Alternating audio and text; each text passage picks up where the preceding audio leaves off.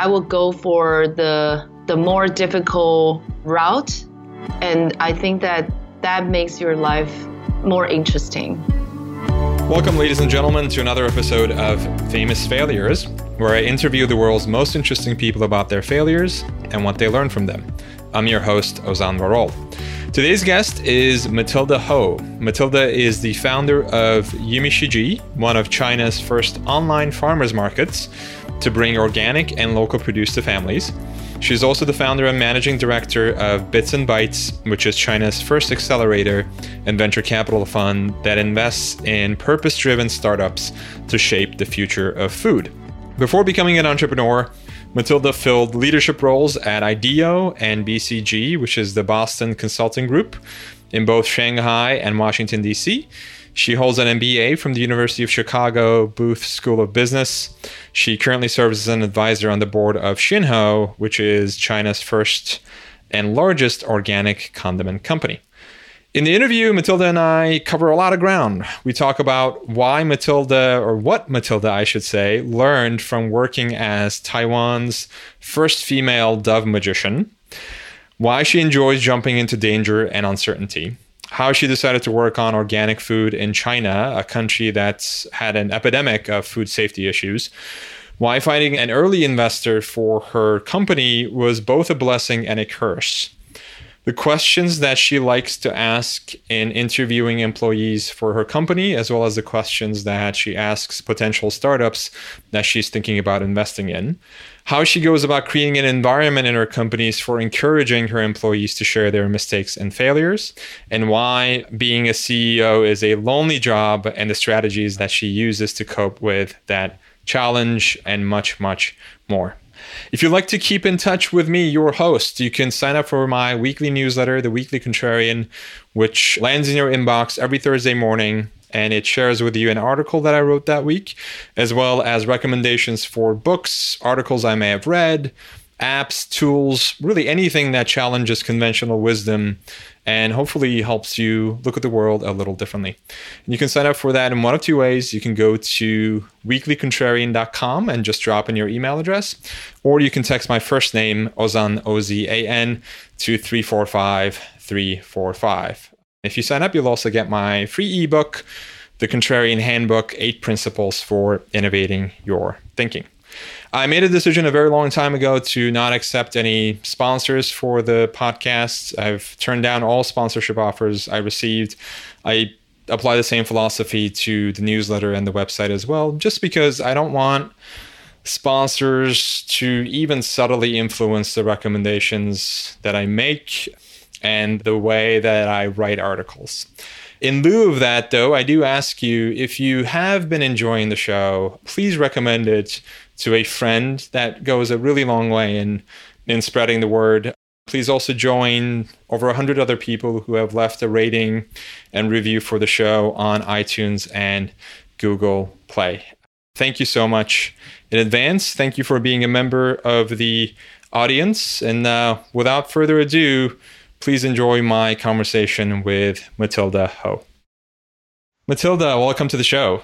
Hi, thanks for having me. It was such an honor to have you with us. I first ever heard about you through your TED Talk, but then I spent, the past week researching everything that you've been doing with your 2 companies, and I've just been so thoroughly impressed and inspired.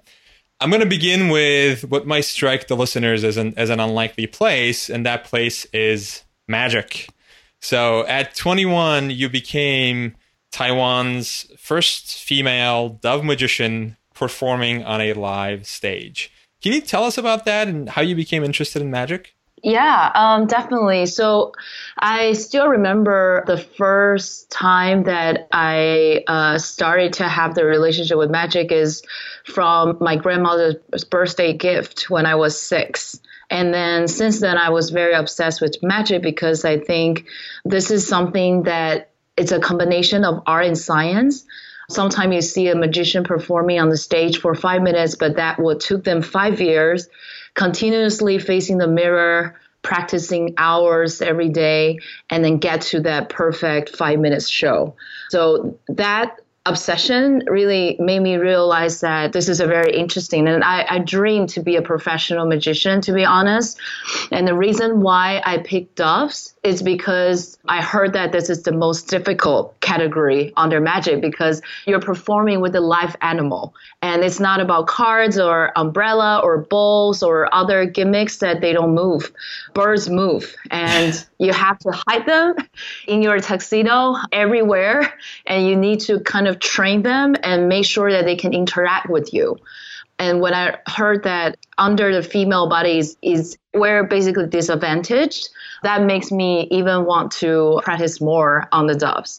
Not to mention, I actually have animal phobia when I started to practice. So I need to spend months to overcome my fear for doves.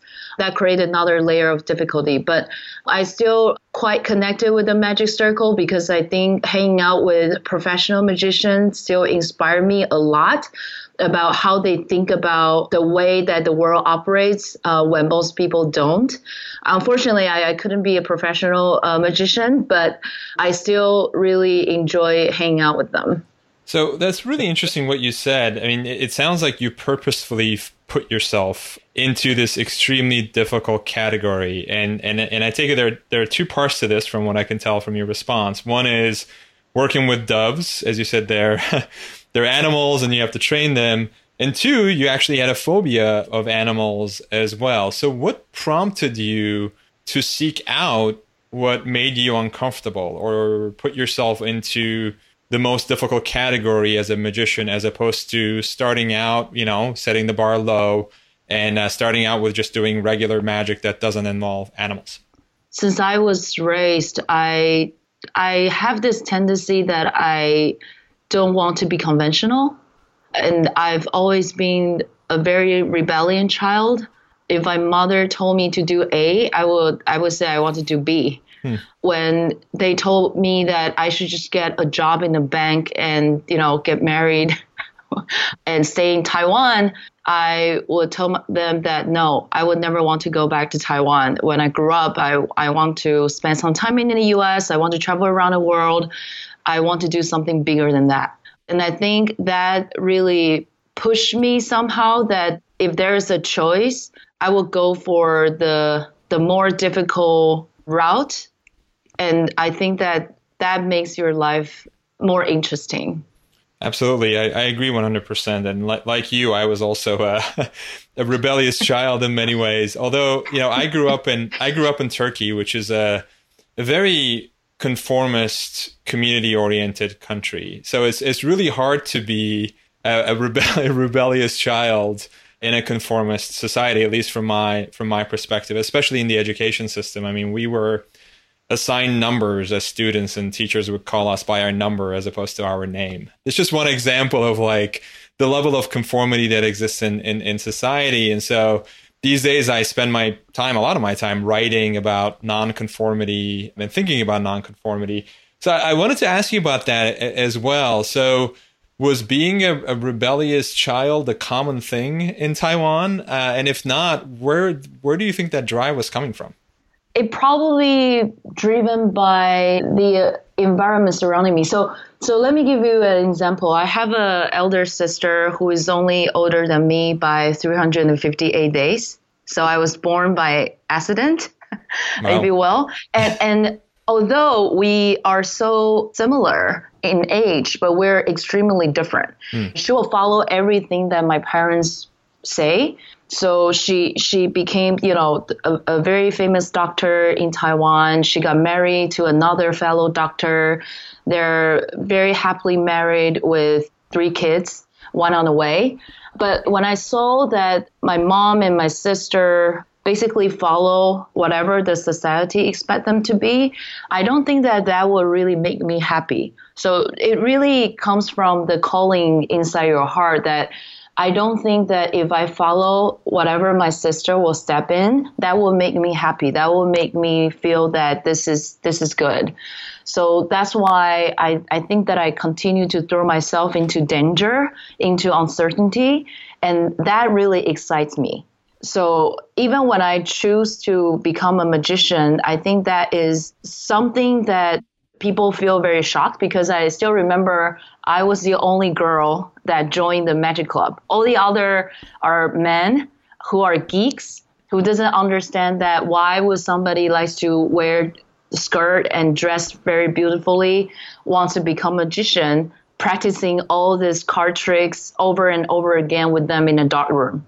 But that really makes me very happy, and I love spending time to do activities that most people don't like to do. Maybe I think it's just because of the environment that I was raised that made me want to go to the other route. Are there any skills that you picked up as a magician that you continue to use in your entrepreneurial life today? I think one trait that I learned a lot is vulnerability. A lot of people view magicians as performers or entertainers. I really see them as artists. And artists are not afraid of showing their vulnerability. And that makes them humble. That makes them see so many new things that most people don't. And I think when now I become a leader over 2 companies, I think this is a trait that I continue to coach people or share people how important that you should be a vulnerable leader. That really gives you the importance of staying humble, staying foolish. I think this is very important. And second, I would say is being focused. It's almost a form of meditation. When you need to really show a successful routine, that may take you thousands of times. So to give you some example, if I show you a very simple card trick, normally you see that small trick and you laugh after that 1 minute routine, but that really gives us 6 hours practice in front of the mirror over and over again. Sometimes before we go out for lunch, we will say, let me do another 300 times. And that's the dedication and focus that you need to train yourself to be committed. And I think when you're running a business, some people will give up very easily after multiple failures. But I think if you really want to achieve your mission, you need to be okay with just continue to try. If plan A doesn't work out, let's try plan B. If plan B doesn't work out, let's try a plan C. I think that focus and dedication and relentless spirit really translate me into day-to-day management and decision-making. And there's so many points here about vulnerability, focus, jumping into danger and uncertainty that I want to return to later after we had an opportunity to talk a little bit more about what you do. So why don't we do that now, and then we can circle back to some of these points because I'm really interested in exploring them. So how did you decide? I mean, reading about you, as I mentioned, and all the impressive projects you're working on, it struck me that you took on one of the most ambitious projects that you could possibly have taken on. You decided to work on food in China, a country of, 1.3 billion people that has had major food safety problems. And as I was reading about what you're doing, in terms of ambition, I thought, Matilda is giving Elon Musk a run for his money in terms of the scope and the ambition of what you're trying to do. So how did you get it? I guess this is a 2-part question, but feel free to combine the 2 parts. How did you get into working on organic food on the one hand, and why did you choose to work specifically in China? A lot of people will ask me whether I came from a chef family or some family who are foodies, but it's completely the opposite. I actually grew up in a tiger mom family that I was not allowed to step in the kitchen. I should be only focusing on becoming the best students of the class. I didn't really learn how to cook or the importance of the relationship with food is until I moved to Chicago when I went to business school back in 2008. And that was the time that I started to learn about cooking from my roommate. And I will walk to the supermarket and starting to learn, this is called celery. This is called broccoli. So sometimes I even remember those food names better in English than in Chinese because of this. The first class when I went to the business school, that was the day of the bankruptcy of Lehman Brothers. So I had a perfect dream that I'm going to went to one of the top consulting firms in the US. I'm going to stay there. I'm going to be a great executive. That was my goal for enrolling to business school. But the first day of our class, it's gone. It's the beginning of the economic crisis back in 2008, and they don't accept any international students. We won't have working visa there. So I need to have a plan B. So I think, okay, should I still trying to find another geography that I can do something big? Okay, China seems to be good because I speak the language there. I never been to China back then, but it sounds very exciting. And then so fortunately, I became the only summer consultant they accepted that year. So that was my first time spending some time in Shanghai. And I didn't really like it in the first place, but I really loved consulting because you got put into very exciting projects working with super smart C-level executives for Fortune 100 company. So that kind of made me move to Shanghai after business school. And because my first job out of university was for food and beverage company, so they kind of put me all the project related to, big companies like Nestle, MB, InBev, Millicors, Unilever, and so on. And so I got to work on several projects that basically allow me to see so many food system challenges in China. But yet, as a consultant, the deliverable are basically PowerPoints and Word documents and Excel sheets. That doesn't mean that you're basically providing a tangible solutions or you won't be able to see the real implementation of those changes. And so that's why after 5 years being a consultant, I decided to tell myself that if nobody is tackling those problems that I'm seeing, I should be the one that trying to tackle that. And just for the members of the audience who are not familiar with the food system challenges that you referred to in your answer, can you briefly speak about the problems that you were seeing and that you decided to tackle? I would say that there are a set of challenges if you look at the food systems in China. And I also want to just point out that a lot of food system challenges we're trying to resolve are universal. The first thing I want to point out is the food access. Like you said, with 20% of the world population for China, we have less than 7% of arable lands. So how we're going to feed the world for the next 20 years without hurting the planet will be a continuously growing issue. And food safety is another set of big challenge that I don't think that it's only applied for China, but the global issue. How we're going to tackle a cleaner and better food source for the population will also be another problem that we want to tackle. One of the projects that I was leading back then in a consulting firm is to evaluate what will be the next likely outcome of big food safety disease for China. And I think that's a very scary project because we literally took out all the food incidents that came out in China over the past 20 years. And the list of the food safety scandals that you see is really troublesome. If you see that how many players are really devoting their time and resources to resolve those challenges, it's really underserved. And that's another thing that we're really trying to tackle. And the other thing is the health and nutrition. Starting in 2016, the number of overweight population outgrow the number of underweight population. That means that a lot of dietary diseases are really growing along with the economics and urbanization. So we're starting to see that people are starting to need to learn what would be a more balanced diet than trying to eat more meat and more food that will probably have negative consequences over time. And lastly, I would say is the mindfulness. Many people still have very little awareness of how their food choices would impact their health and the environment. And I think there is a lot of consumer education that needs to happen to starting to educate people to have more informed food choices.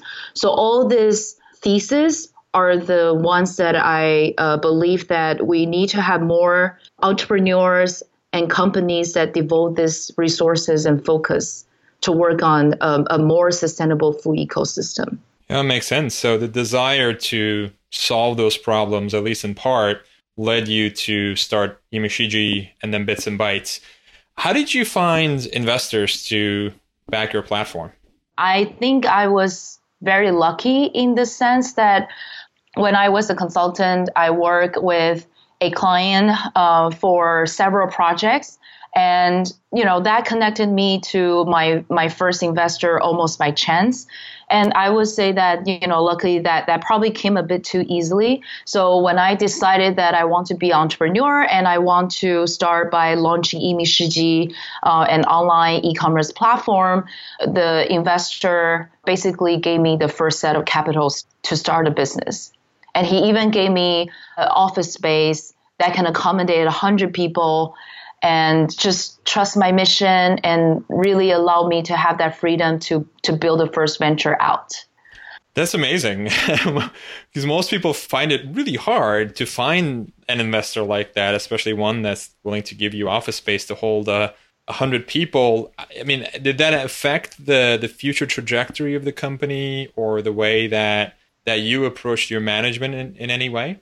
Yeah, I would say that probably gave me a lot of room for mistakes, but that also, I would say that my mindset changed. A lot of people would joke about that as an investor, don't ever invest in consultants because a lot of mindset that consultants are trained are the opposite of entrepreneurship. We are paid to advise those CEO how to optimize your operation, how to do the cost cutting, how to choose a safer route to make your stakeholders happy. But being an entrepreneur is almost the opposite. You have to be bold enough to make the decisions that most people don't. You have to be more resourceful. You have to be very well connected. You have to try something that most people don't. You have to go for a very courageous decision. You have to embrace failures. Even your numbers on the sheet looks really terrible. So it's very value driven, I would say, being an entrepreneur rather than, being consultant. It's always very profit driven. So I would say that because I was consultant by training, I get my first set of capital almost that came a bit too easily. I don't need to pay upfront a space. And so that made me become very arrogant. And I think that, wow, okay, actually running a business could be very easy. I can hire a lot of people to accommodate that 100 people space. I can just hire an agency to build an e-commerce platform for me. And I probably don't need to think about running a business and be responsible for my investor because he seems to trust me a lot. So I think that is not necessarily a good thing if I think back that time. If I have more constraint in the beginning, maybe I will not make a lot of decisions that I made back 5 years ago. Can you give us an example of one of those decisions or one of the mistakes you made that did not turn out well? Sure. I didn't think that I'm ready to be a good CEO, but it's fine. I don't think leadership was born. Leadership was trained and developed. But back then, I think the three most fundamental skill set a good CEO should always take care of is the product and the people and the profit. And I think I suck at all these three. I hired the wrong people. I hired the wrong CTO. I hired the wrong COO, and I didn't really know how to find the right founding team or the right management team. I don't think I was really understanding what would be the right traits when you need to look for those people surrounding you. And that really give you the backfire, right? Because you thought that you set up the right culture and value, but that's just your personal value. That doesn't necessarily translate to the organization. The first 7 to 10 people that you hire to your organization will jointly define the culture and value of your organization. And by hiring the wrong C-level executive, that's going to be bad because 6 months later, 1 year later, when you realize they're the wrong people and you have to take them out from your team and you have to rebuild your culture and values, that's a basically waste of time. And so I would say that that's definitely one big failure that I made. If you could go back in time when you were making these first 7 to 10 hiring decisions, hiring the C-level executives, what advice would you give to your former self? What would you do differently? Unfortunately, I always tell people that a lot of people ask me, especially the startups that I invested these days, they like to ask me, how do you hire people? How do you do interviews? How do you know this is the right C-level people that I should hire? And I always told them that the best way to learn how to hire the right people is by hiring a lot of wrong people. I love that. And this is the advice that I always tell people, that you have to interview every single employee. Even now, Shiji, we have around 250 people. I still interview the frontline people.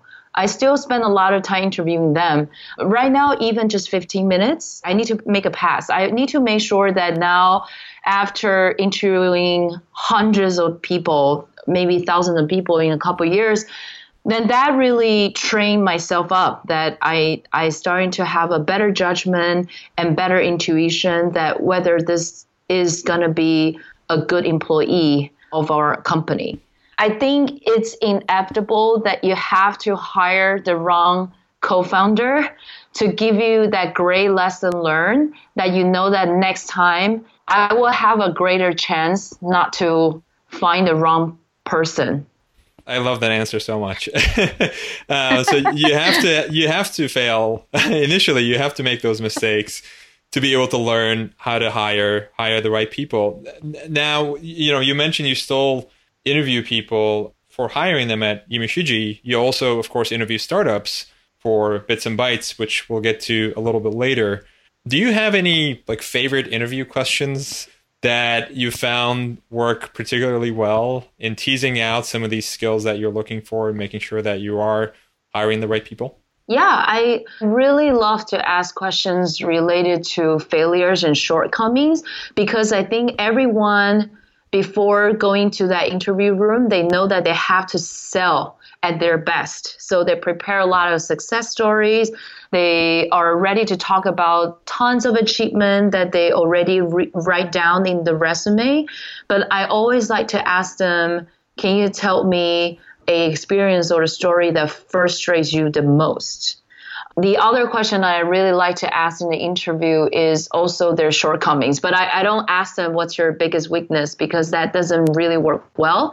I like to ask them, if I go to your ex-colleague and ask them to use 3 traits or adjectives to describe who you are at work, what are those 3 traits would be? And one of them has to be negative. And I think those questions really show them who they really are. It's very interesting that some of them will refuse to answer those questions. They will say that, no, I never really I don't feel frustrated at all at work, or I don't really make any mistakes at work. Everything is perfect. Then I probably won't hire that person, because if they cannot see the flaws in themselves, or if they think that their colleagues won't be able to see their flaw, they probably won't be able to learn and grow in our organization over time. Absolutely. Yeah. I mean, it shows either one that they're not taking enough risks, right? They're doing simply what they did yesterday, and that's why that they're not making any mistakes, because they're just simply sticking to the status quo. Or worse, they do have flaws, but they're hiding them. And of course, hiding failures gets in the way of learning and growth. Yeah, exactly. And being authentic is also very important. That's why I know that our middle managers or directors already prove their hard skills. So I know that the role that I should fit in is trying to test it out, that whether they have the right values and desired behaviors that can really grow with us, with the company. So those are the good questions that I found being very useful. And in terms of interviewing startups, so one of the things you're trying to do as an investor is to see into the future, to see how this initial seed of an idea is going to play out. And there's a lot of uncertainty involved in trying to predict what the possible outcomes are going to be. How do you approach those decisions? And this harkens back to something you mentioned earlier about jumping into uncertainty when we talked about your prior life as a magician. And so how do you deal with uncertainty, and how do you make decisions in the face of uncertainty, primarily as an investor, but really as an entrepreneur as well, and working on Imishiji? Apart from, all the customer due diligence, commercial, legal, tech due diligence that we have to do to evaluate the company on the hard skill side, there's also a lot of the evaluation that we did to understand whether this founder has the right potential or soft skills to succeed. If I could just throw out some of the thoughts or traits that we're looking for from their past life experience, we like to look for entrepreneurs that fail and fail fast. If the entrepreneur's resume looks too perfect, that also gives us a warning sign. That means that if going down the road, there's going to be a lot of noises and they probably won't be determined to succeed. They probably will not be able to break through those noises. That's dangerous. So we like to hear and see and track their past failure experiences. There's this entrepreneur that we invested. This is his third attempt to solve the same problem, but the third products that he wanted to try. And we love that because that means that, he realized that maybe it's just the timing was not right, the product was not right, the value proposition was not right, but he continued to try something else. And every time he grow and learn, and he really trying to focus on the signal over the noises. And we like that about him. The other trait I would say is also being optimistic and passionate. I think after seeing, hundreds, we review about 500 applications. We meet around 500 entrepreneurs every year. And I think that's a good number enough for us to starting to see a diversity of entrepreneurs when they approach the problems. And some founders, you can see that they're just optimistic. They know that there are no silver bullets. They just have to keep trying and trying. And they know that the need to achieve what they envision is stronger than the pain that they experience. And they're struggle, but they're fine. They're happy to be struggle, and they like to talk about struggles. That's something that we love about investing and working with those founders over time, rather than some founders that when you talk to them, they only like to talk about their milestone. They only like to talk about their success. And that's dangerous because we don't want to only spend time to hear about they made amazing progress. We like to hear them talking about this is the obstacles that we're facing. This is a struggle that we haven't achieved. These are the 3 things that we promised that we need to hit, but we only hit 1. And the other 2, we need your help on. We like to spend our time to talk with those founders who like to talk about obstacles rather than success. That's such a great approach. And really, I think there are 2 components to what you just mentioned. One is being aware of what you don't know. So knowing what you don't know. You mentioned, these are the obstacles, these are the problems that we're facing that we haven't solved yet. There's such a stigma attached in society, and I see this with my own students, to saying, I don't know. But to me, if you know what you don't know, and if you're willing to go get help, that's actually a sign of strength, because you're willing to admit ignorance, and you're, not ignorance in the sense of like, I don't care about the answer to this question, but ignorance in the sense that I've done my research. Here are the potential obstacles that I'm facing. I'm willing to overcome them with your help. Is I think, as you said, that's the right attitude for an entrepreneur to have. And the other component that jumped out at me is the point not just about failing fast, but learning fast as well. So you're not, and please correct me if I'm wrong, but you're not just looking for entrepreneurs who have failed in the past, but who have actually derived valuable lessons from those failures, even if they failed 3 times, as in the case of this one investor you mentioned, but taken those lessons from each failure and applied it to the next venture. That's completely true, that whether you have the ability to always have a plan B and plan C. So when the current plan doesn't work out, would you have a very quick iteration on the alternative solutions? Because I think even just running a day-to-day operation business, you're making decision every single day. And sometimes you make the wrong decision today, and sometimes you make the right decision tomorrow. Every single decision, either right or wrong, will always keep you going and grow stronger. And I think being a good leader is constantly to learn from your decision making. And sometimes decisions are made out of intuition. There's no right or wrong. There's no way that you will be able to track back and say, this is the right decision or this is the wrong decision. And you just have to keep going and learning. And I think that's a very important trait, being an entrepreneur as well. You have to just keep going and focus on the role, not the wall. I think that's very important as well. Keep going. And one of the other traits you mentioned, which came up earlier, but I think I'm bringing it up again because I think it just relates to what you just said, the point about vulnerability. That came up, and I promise we will return to it. How do you show your vulnerability as a leader? I mean, you're now running 2 companies with hundreds of employees. How do you show your vulnerability to them? I'll give you an example. Every quarterly, we need to do a workshop, and this is what I told them, that this is what I do with my investors. Well, every quarter I go and see him and we sit down for 1 hour and I only write down 6 bullet points. The 3 things I've done well and then the 3 things I did wrong. And I don't only want to talk about, hey, I'm doing great. This is perfect. I want to also tell them that these are the 3 mistakes I did. And I know I'm going to try to fix it or trying to do better at this. And I want everyone to do the same thing as well. So we do this workshop for half day, and everyone needs to write down what are the 3 most important things that you achieved and what are the 3 biggest mistakes or failure that you did.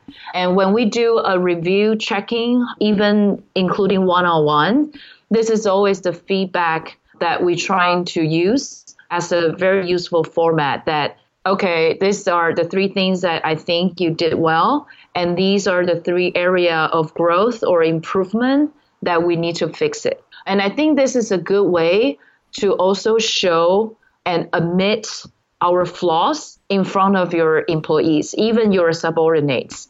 And that exercise doesn't only happen for your team members, but I also told them, listen, these are the 3 things I didn't do well. Either I didn't spend enough time with the company, I didn't pay attention enough with these people, so they left. I think I partially responsible for that as well. So, I think if you create an environment and ambience that everyone can openly talk about something that they do wrong, that can also create a better culture for everyone to talk about their mistakes. And I think that is a good and tangible way to show your vulnerability. And that also make your team to feel that they're closer to you and they're more connected with you.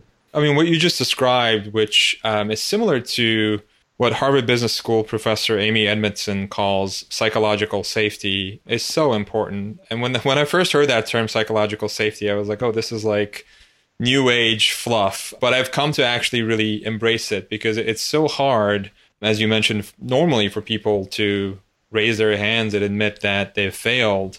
But it sounds like you've created this environment through these regular reviews of saying 3 things that you've done right and 3 mistakes you've made, and also leading by example too. I mean, it's one thing for you to ask your employees to do this, but then it's something else for you to actually step up and say, hey, you know what? I failed in these 3 ways. That really sets the example for everyone in the company to follow. One thing I would also like to add is that I also learned that ego is the biggest enemy of vulnerability. I think just reflecting back, a lot of wrong decision that I have made is contributing by my ego. And I think everyone, when we were young, when we were in our 20s and 30s, we think the world is so small and we can achieve so many things in such short period of time.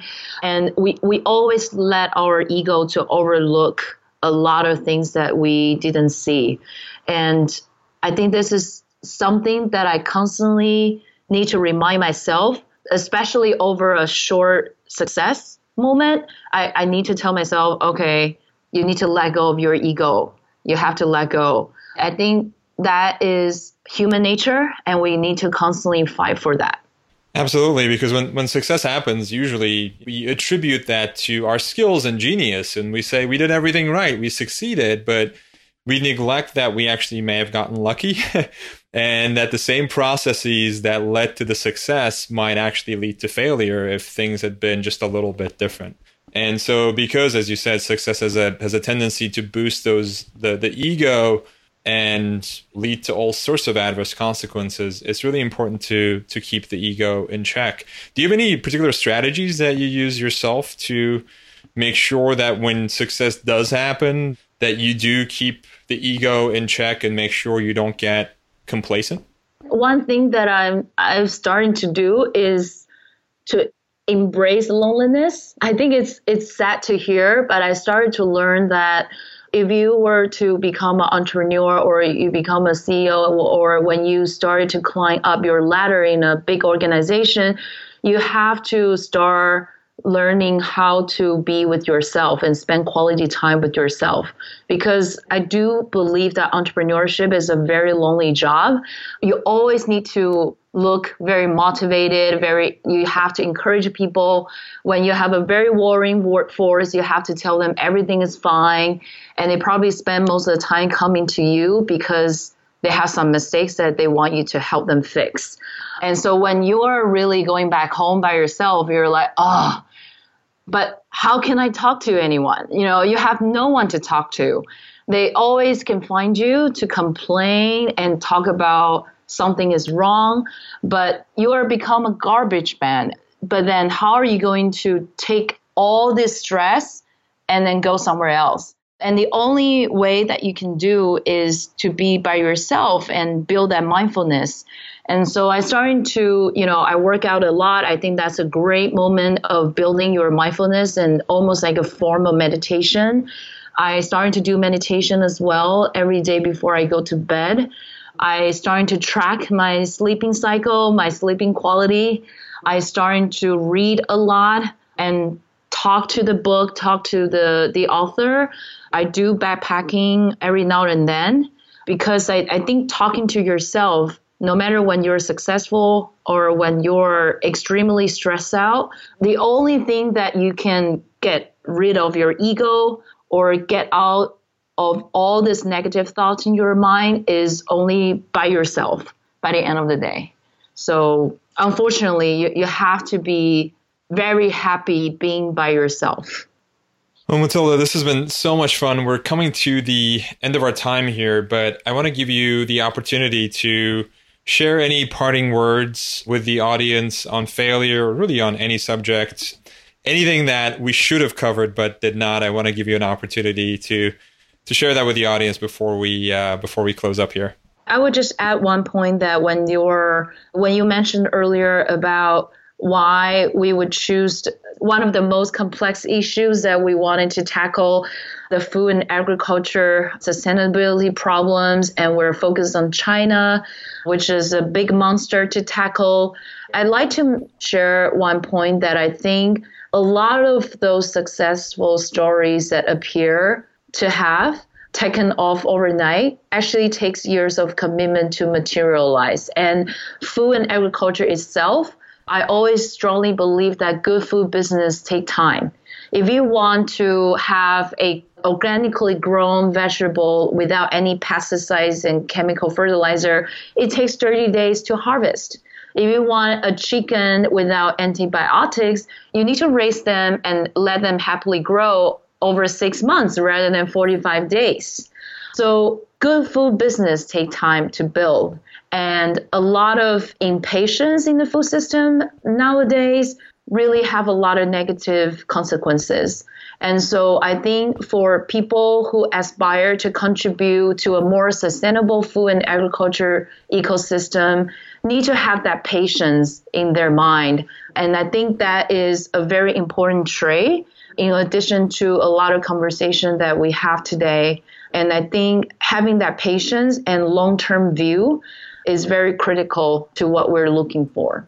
And I think what you just said, it applies equally outside of the food business as well. I think the impatience is a growing epidemic, and people neglect, they see the finished product and they don't see, as you said, the years of commitment that goes into it. And that actually harkens back to something you said at the beginning of our conversation too.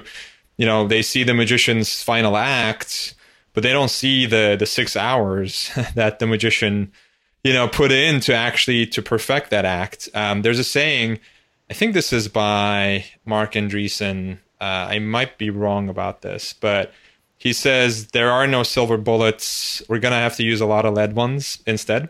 So that applies, I think, not just to the food industry, but really to anything that you're working on. Anytime you're trying to make change happen, anytime you're trying to do anything meaningful, it's going to take years of effort, years of failure. There are no overnight successes. Yeah, exactly. I cannot agree more. There's no overnight success, and we just need to continue to fight. I think that's the perfect note to wrap up this conversation on.